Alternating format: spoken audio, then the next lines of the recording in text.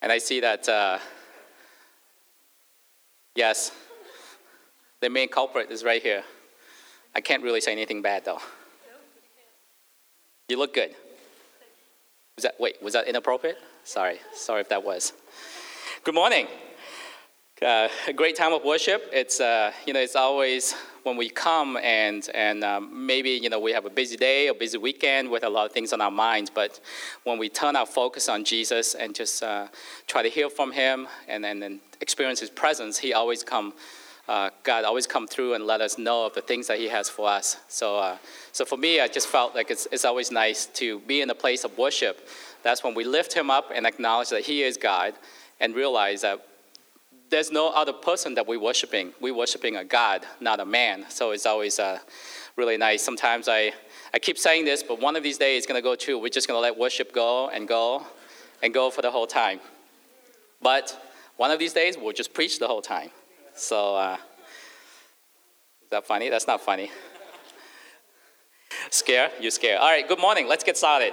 This morning, we will get back into the series that we have started early in the year, which is the Jesus we know and love, by going through the book of Luke.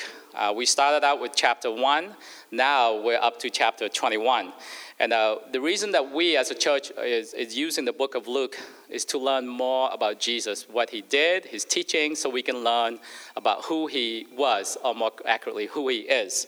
And the more that we learn about who He is, the better it will be for us. It's one, and also number two is that the more that we know about Jesus for ourselves, it's important because when we share with others, we're sharing from a place of knowing who Jesus is instead of regurgitating what you hear on a Sunday or what you hear on TV or just things that you read. It's a personal relationship. And so when you want to share with somebody, like, why do you go to church? Why do you sing? Why do you worship? We can share from that place of, yes, I worship because of Jesus. It's not because, I worship because everybody's singing, so I'm singing along. So hopefully there's a reason for that. And that's why we go through this book of Luke, just to get to know more of who Jesus is. I say this every Sunday, but I just feel it's important to say this to remind all of us. There are two ways for us to learn more about Jesus. Number one is to go through scriptures, to study the word. And that's why we're going through the book of Luke. And number two is to spend time with Him. God is a very relational God. So if we don't spend time with Him, we would not get to know fully who He is and His plans and His purpose that He has for us, each and every one of us. So that's something that we all should try to do, both corporately and in our own time. Spending time with God doesn't have to be sitting in a quiet room by yourself. Spending time with God could be also doing the things that we enjoy. God wants to be with us while we're doing the things that we like. For some it may be running, for some it may be cooking, for some it may be like cleaning. For some it may be like listening to worship, and who knows? Whatever that you enjoy doing.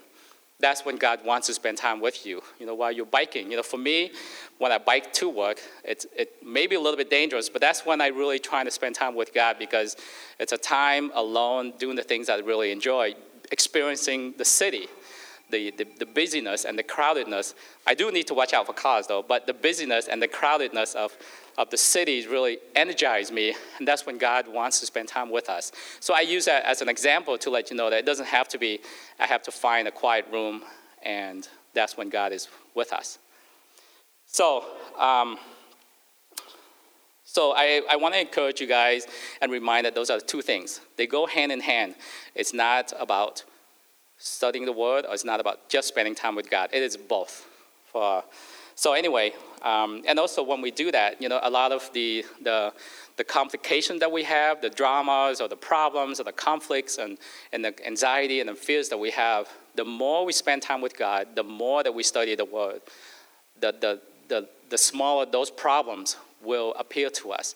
They may seem bigger and more complicated if we try to deal with them ourselves, but if we know who Jesus is, truly know who He is through the Word, and also know who He is through our time that we spend with Him, those problems will become much smaller, and it will give us a better idea of what to do, why we're here for this season, for this time, in this place, and where God is taking us. us individually and us as our family. So anyway, I just want to say that I know it's a reminder for a lot of you guys, and hopefully it's something that we are already doing for each and every one of us. Because as much as I love to stand up here and talk all the time, I want to encourage each and every one of us to get to know Jesus, for each one of you guys to get to know Jesus for yourself. So that's why I want to say that every week. So okay, let's go to Luke 21. We will get to that eventually. So in Luke 21, the first 4 verses are about, if you guys have the Bible in front of you, or if you have your smartphones, iPads, iPhones, what have you, open up any translation that you want, NIV, NLT, King James, whatever. As long as you're reading one, that's all that matters. So the first 4 verses is about the poor widow's offering, and the rest of the chapter is about the signs of the end times. I want to take a big chunk of time this morning to focus on just the first 4 verses due to the restriction of time, because we're not going to be able to go through the whole chapter. However, I want to encourage everyone to read the rest of the chapter to come along with us in our time of studying the Bible. I do want to say briefly about the rest of the chapter.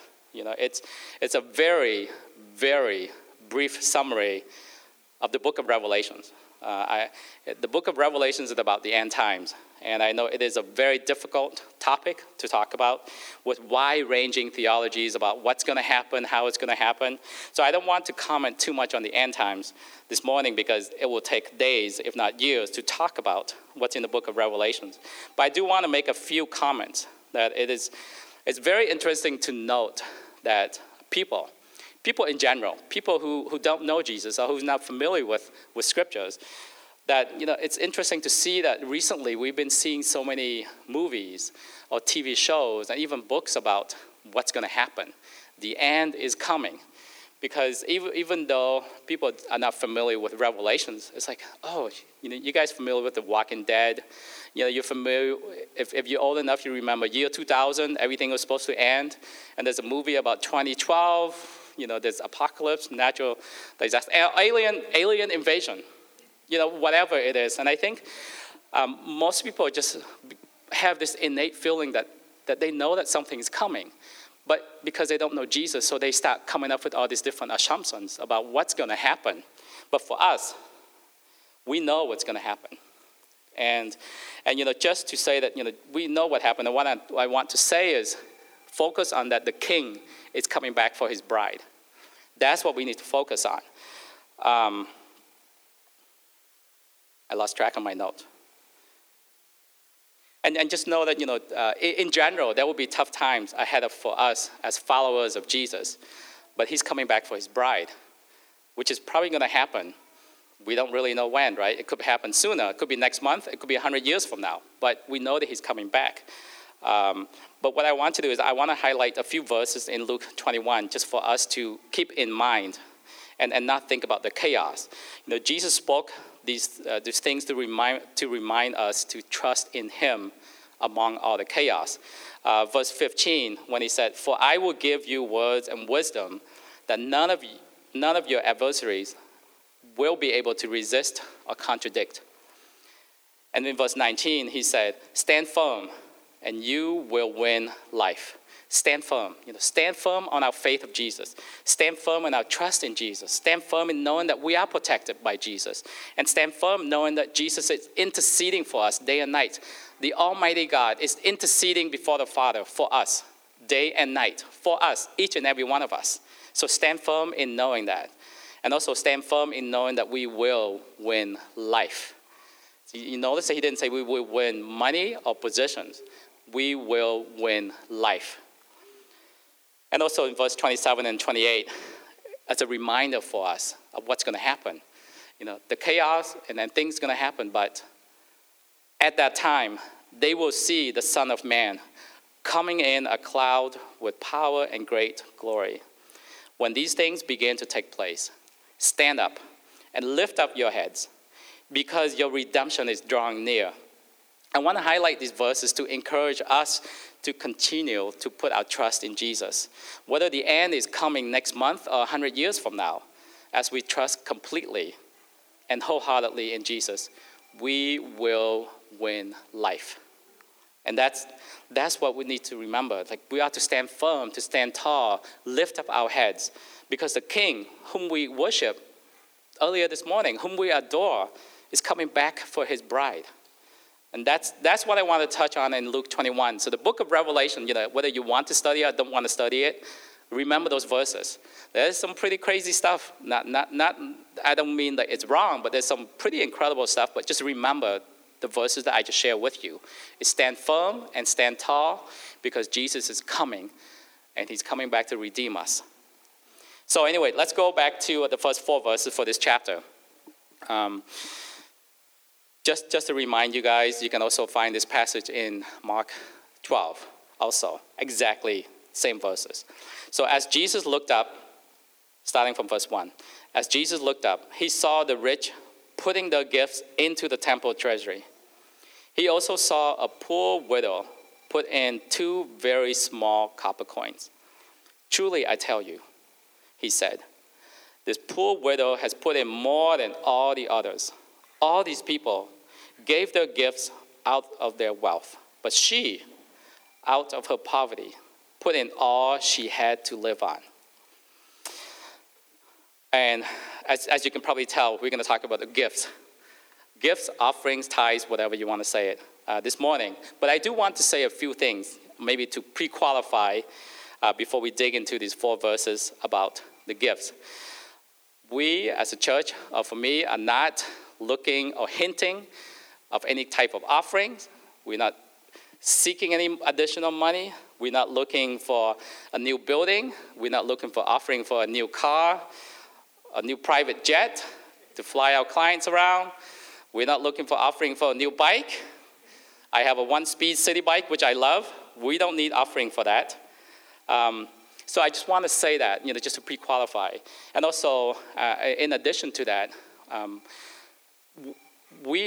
I am talking about this morning from a place of strength. Strength from the standpoint that for those who are committed to restorations as a local church, have been faithfully and very committed in tithings and offerings. So I want to say that up front to let everybody know. Obviously, I'm not, I think for those who know me and know us, I'm not looking to double my salary. You double 0 is still 0. Restoration is not supporting my salary in any way, shape, or form. I want to say that. We have been very frugal with our administrative expenses, so to speak. And, just to throw out something, we don't usually talk about finance, but if any of you guys have any questions about finance, feel free to come up and talk with me. I'll be happy to talk and share with you guys what's going on. Obviously, I will not be able to talk about the confidential matters about who's tithing what and what have you, but we will be happy to talk about some of those things. Anyway, I just thought I want to say that. So gifts, I'm going all over the place. Gifts and offerings is another, and I feel like it's important for us to talk about this because gifts, tithes, and offerings is a major topic within Scripture. Even though I think the church in general kind of feel a little bit uncomfortable talking about money, but it's a big topic. So I don't want to minimize the importance of tithes and offerings. We all have seen on TV so much abuse from TV evangelists or people while having multiple big homes, they still looking for a bigger building. Or, like the things that I was saying earlier, looking for a new jet, a new cars, and contributing to build a bigger building. Some of those are okay, some of those are right. But there's been so much uproar about abuse that's causing uneasiness from church leaders, and I'm speaking in general, from church leaders to speak freely about money, which is a shame. Jesus spoke so much about money. He did. Some actually brief statistics for all of us to know. 19 of the 39 parables were about money or possessions that Jesus spoke about. Roughly half. In the 4 Gospels combined, 1 in 10 verses deal with the subject of money. In Luke alone, which is the book that we've been going through, 1 in 7 is about money or possessions. The Bible, just to give some comparison, there are 500 verses on prayer, maybe less than 500, a little bit less than 500 on faith. Over 2,000 verses on money and possessions. So I believe that money and possessions are mentioned because Jesus and God knows how money can influence and impact us and alter our life decisions, not for good. That's why, you may remember in Luke 16, he said, you cannot serve both God and money.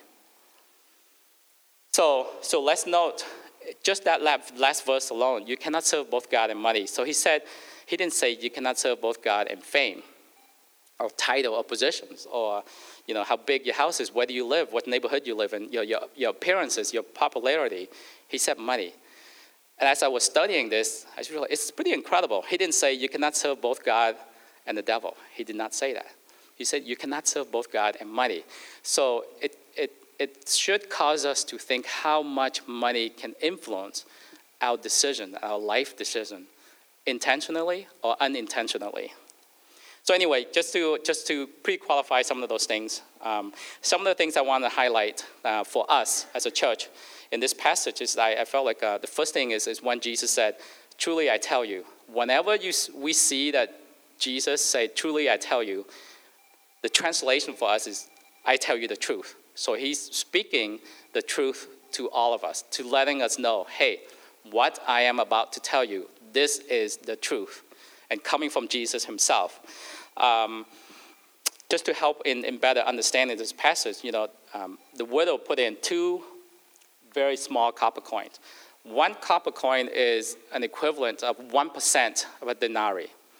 1 denarii is an equivalent to a day's wage. So let's say if you make $100 a day, this poor widow is putting in $2. I'm just using that as an example. So just give us an idea of what is 1 copper coin. And the poor widow, it's important to note that Jesus pointed out the poor widow because, not in nowadays, let's say if there's a widow, the spouse can apply for a job. Can claim the property and receive the possessions and money and what have you. Back in those days, unfortunately, the widow does not get anything at all. The properties and everything is passed down to the son. The widow will get nothing.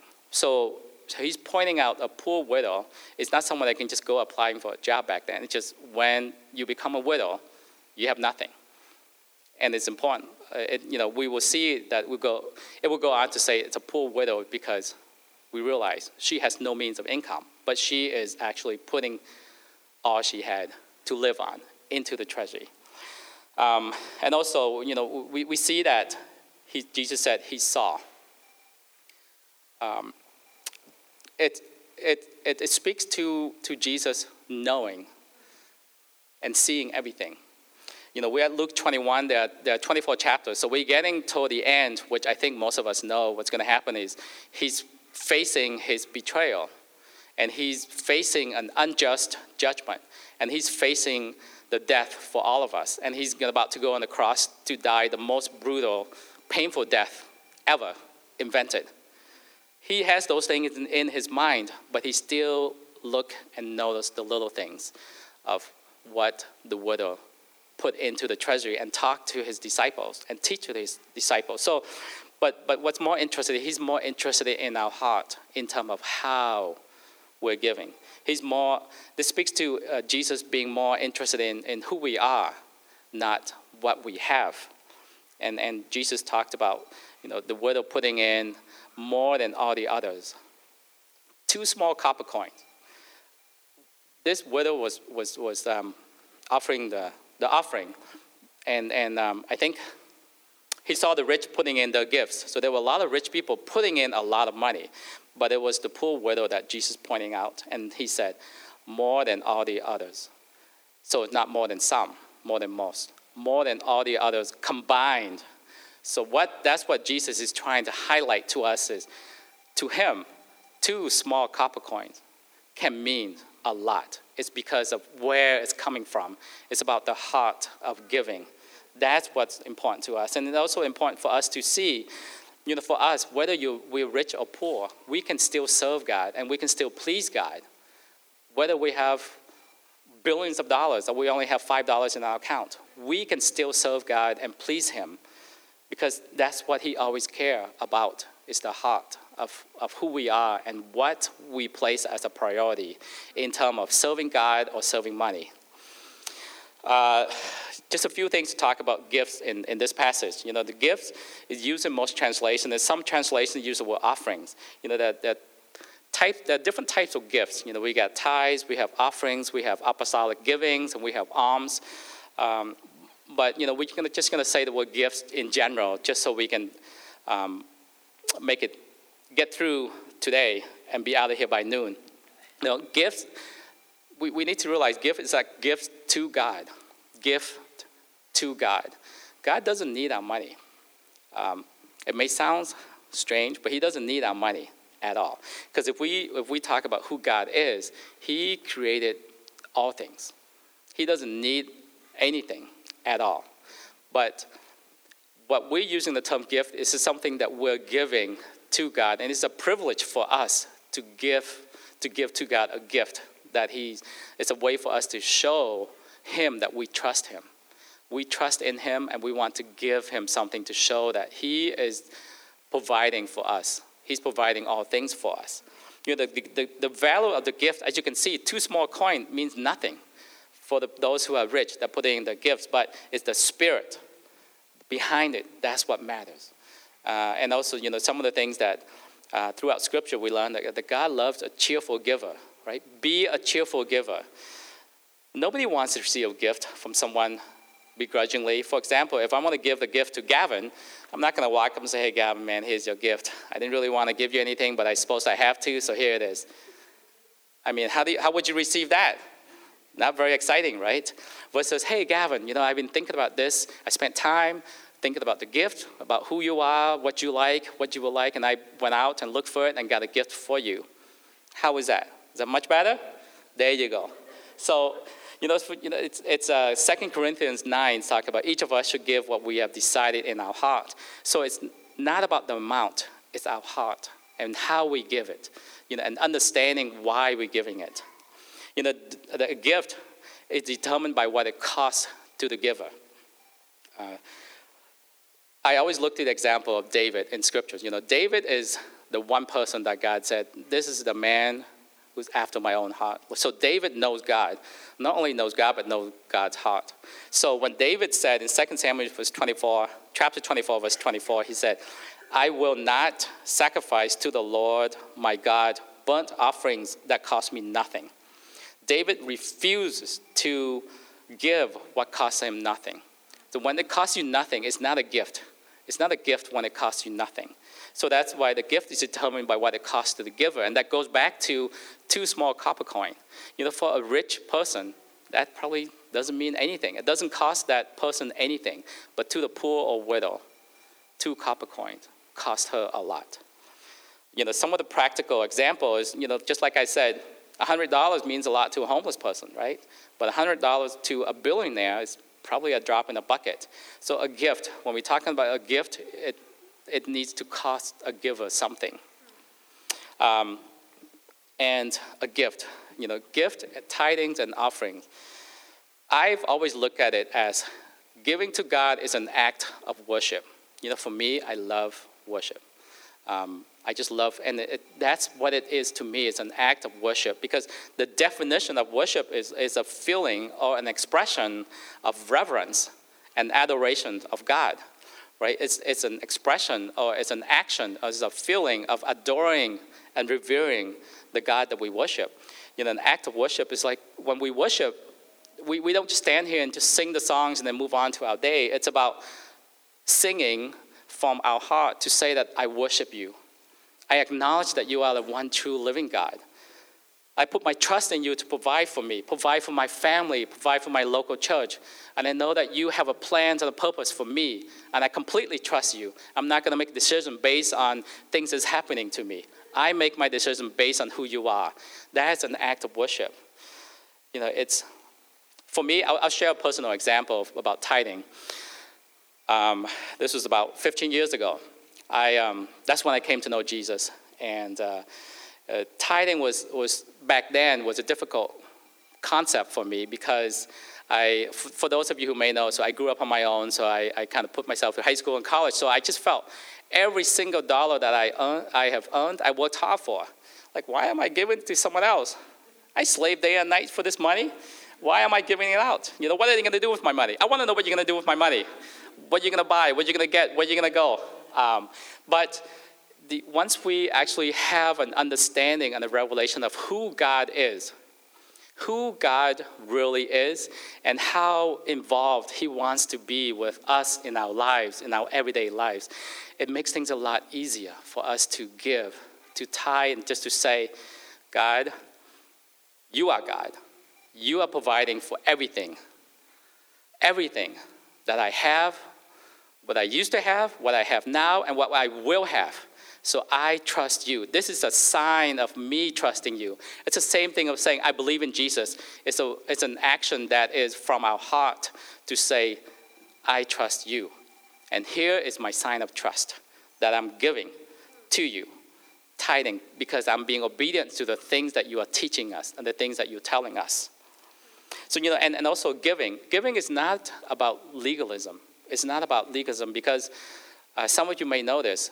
Giving came before the law. God gave the law to Moses about tithings and how much to tithe. Giving started with Abraham in Genesis 14. For some of you may know, Abraham gave to the priest Melchizedek a tenth of everything.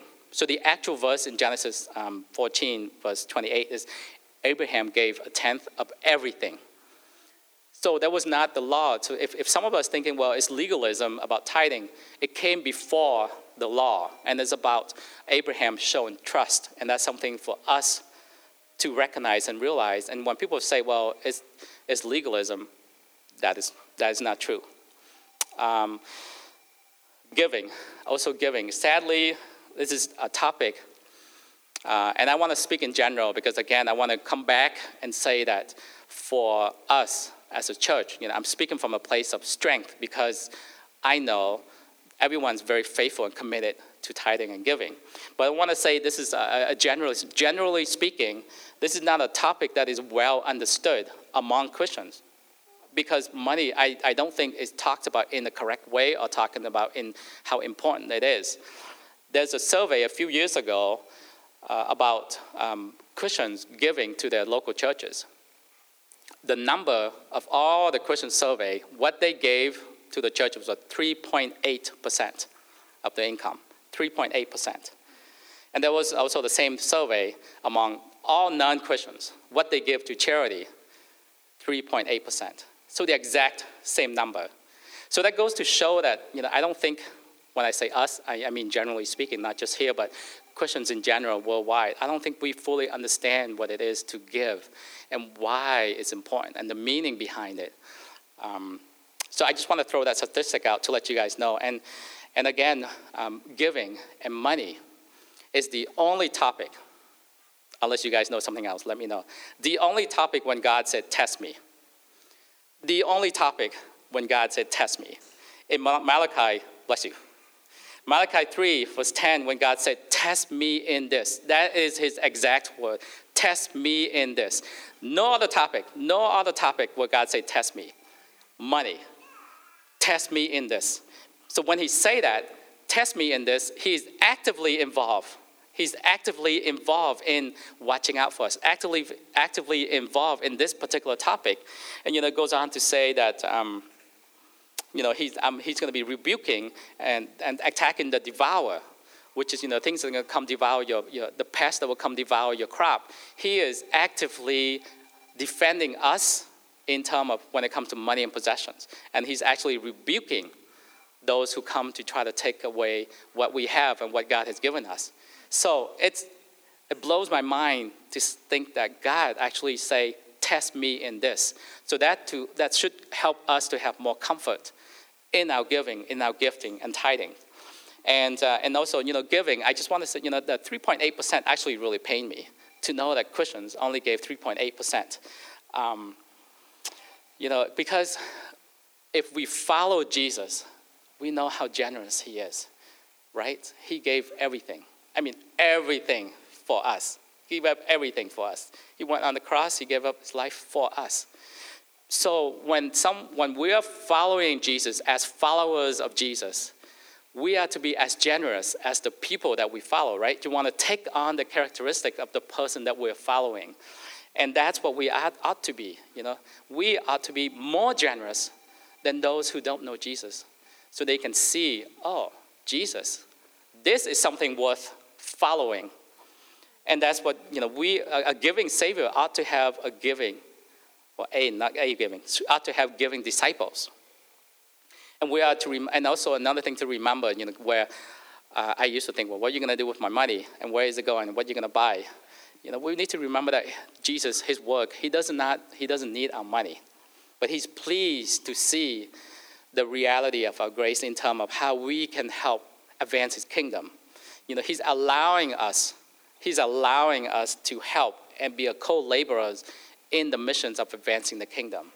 So that's something for us to keep in mind. I'm gonna close up this. I'm getting toward the end. So I want, in all of this, through this passage, I want to encourage us to recognize what Jesus is saying in this passage. Can you go back? Can you go back to the last one? I want us to say that, go all in. Go all in. Jesus went all in for us. So let us be the people who go all in for him. There are many books about saving and being frugal, so if you, Rich Dad, Poor Dad, and some of the other books that you guys read about how if you save every penny, you're going to become a millionaire. Well, in the kingdom of God, just remember it's always the opposite. So Jesus is telling us to be generous. Don't save every penny. I'm not saying be wasteful, but don't keep everything, because Jesus wants us to give generously because he wants to give us more. I am not a believer of prosperity preaching, but Jesus wants us to know that when we give, God is providing for us. It's our way of saying, I trust you, God. You are providing for me. And I want people to see that, and I want to speak that out. I want to live that out. So he's telling us to be generous with our money, and rich. What is rich, right? What is rich? In this world, rich is about money, but for us, people who live in the kingdom of God, rich is just more than money. It's just a temporary thing. Yes, it helps us buy things, but it's just a very temporary thing. So if we think from an eternal perspective,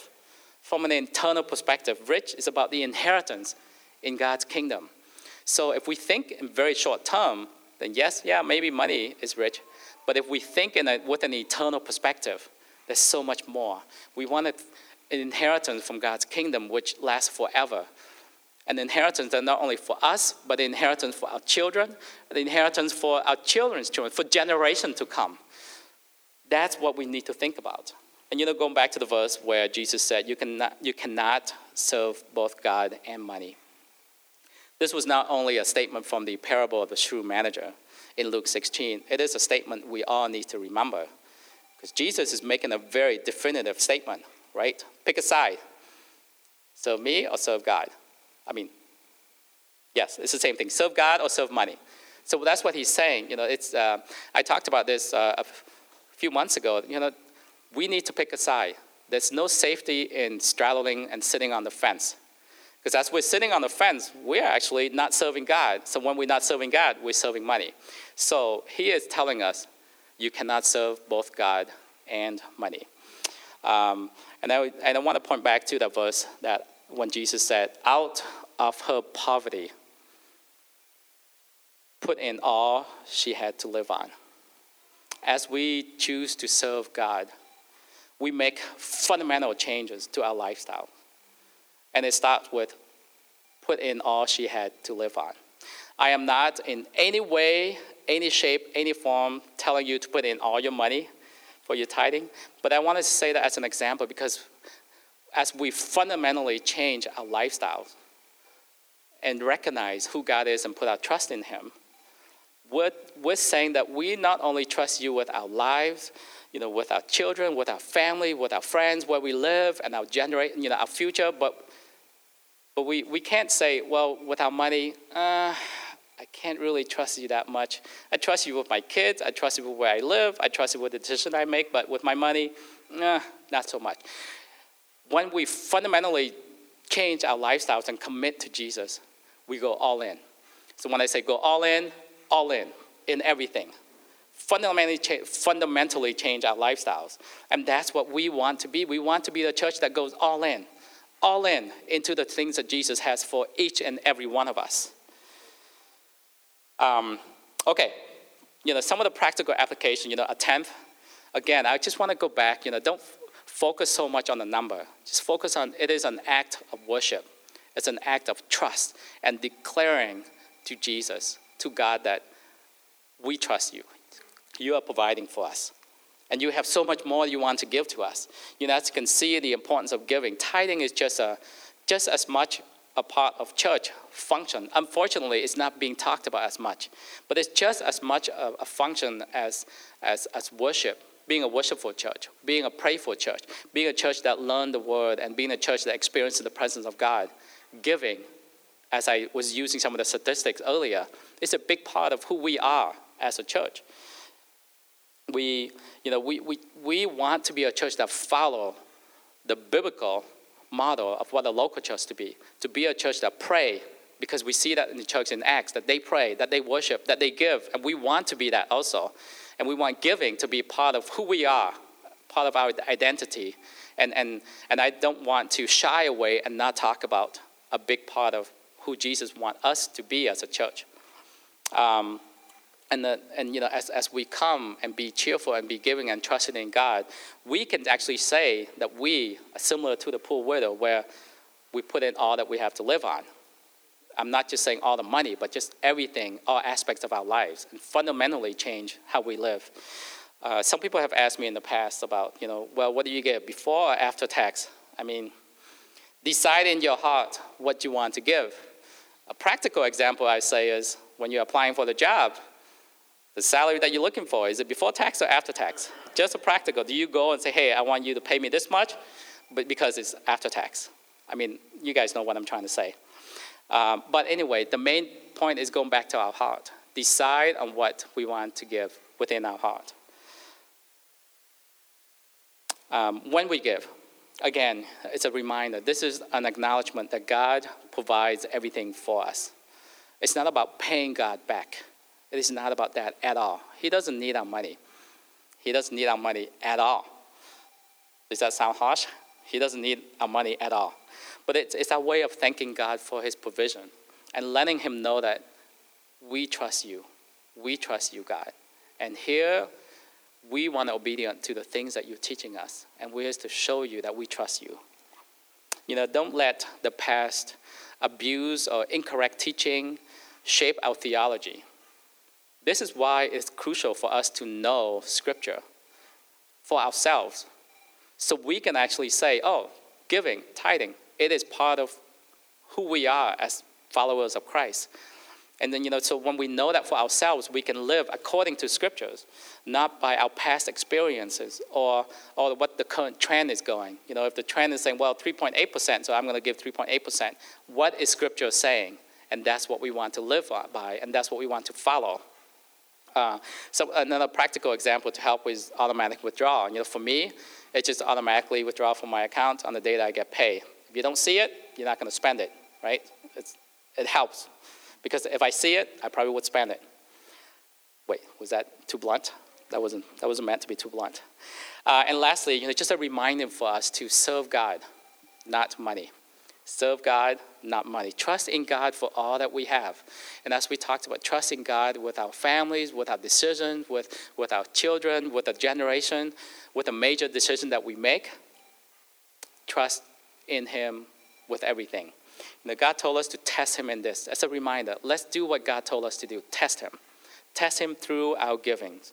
And let us be the people that go all in. I just feel like that's the whole message from this passage, is that let us be the people that go all in all areas.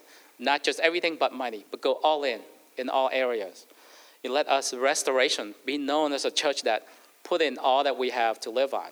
And we follow God and pursue him, pursue his presence, and go wherever he's taking us without worrying, looking left, looking right, looking behind us. Go where he's telling us to go and trust that he is taking us to a much bigger, better place than we could ever imagine. And I don't want to sound intense. I'm just really passionate. Not about money. I'm just passionate about us following everything that God is telling us to do. So I just want to end by saying, again, let's put in all that we have to live on. Follow Jesus with all the things that we have in all areas of our lives, because he is an amazing God who is completely worthy of our everything, right? I have something else, but let's end on that. Let's end on that note, because I think I keep saying the same thing over and over again.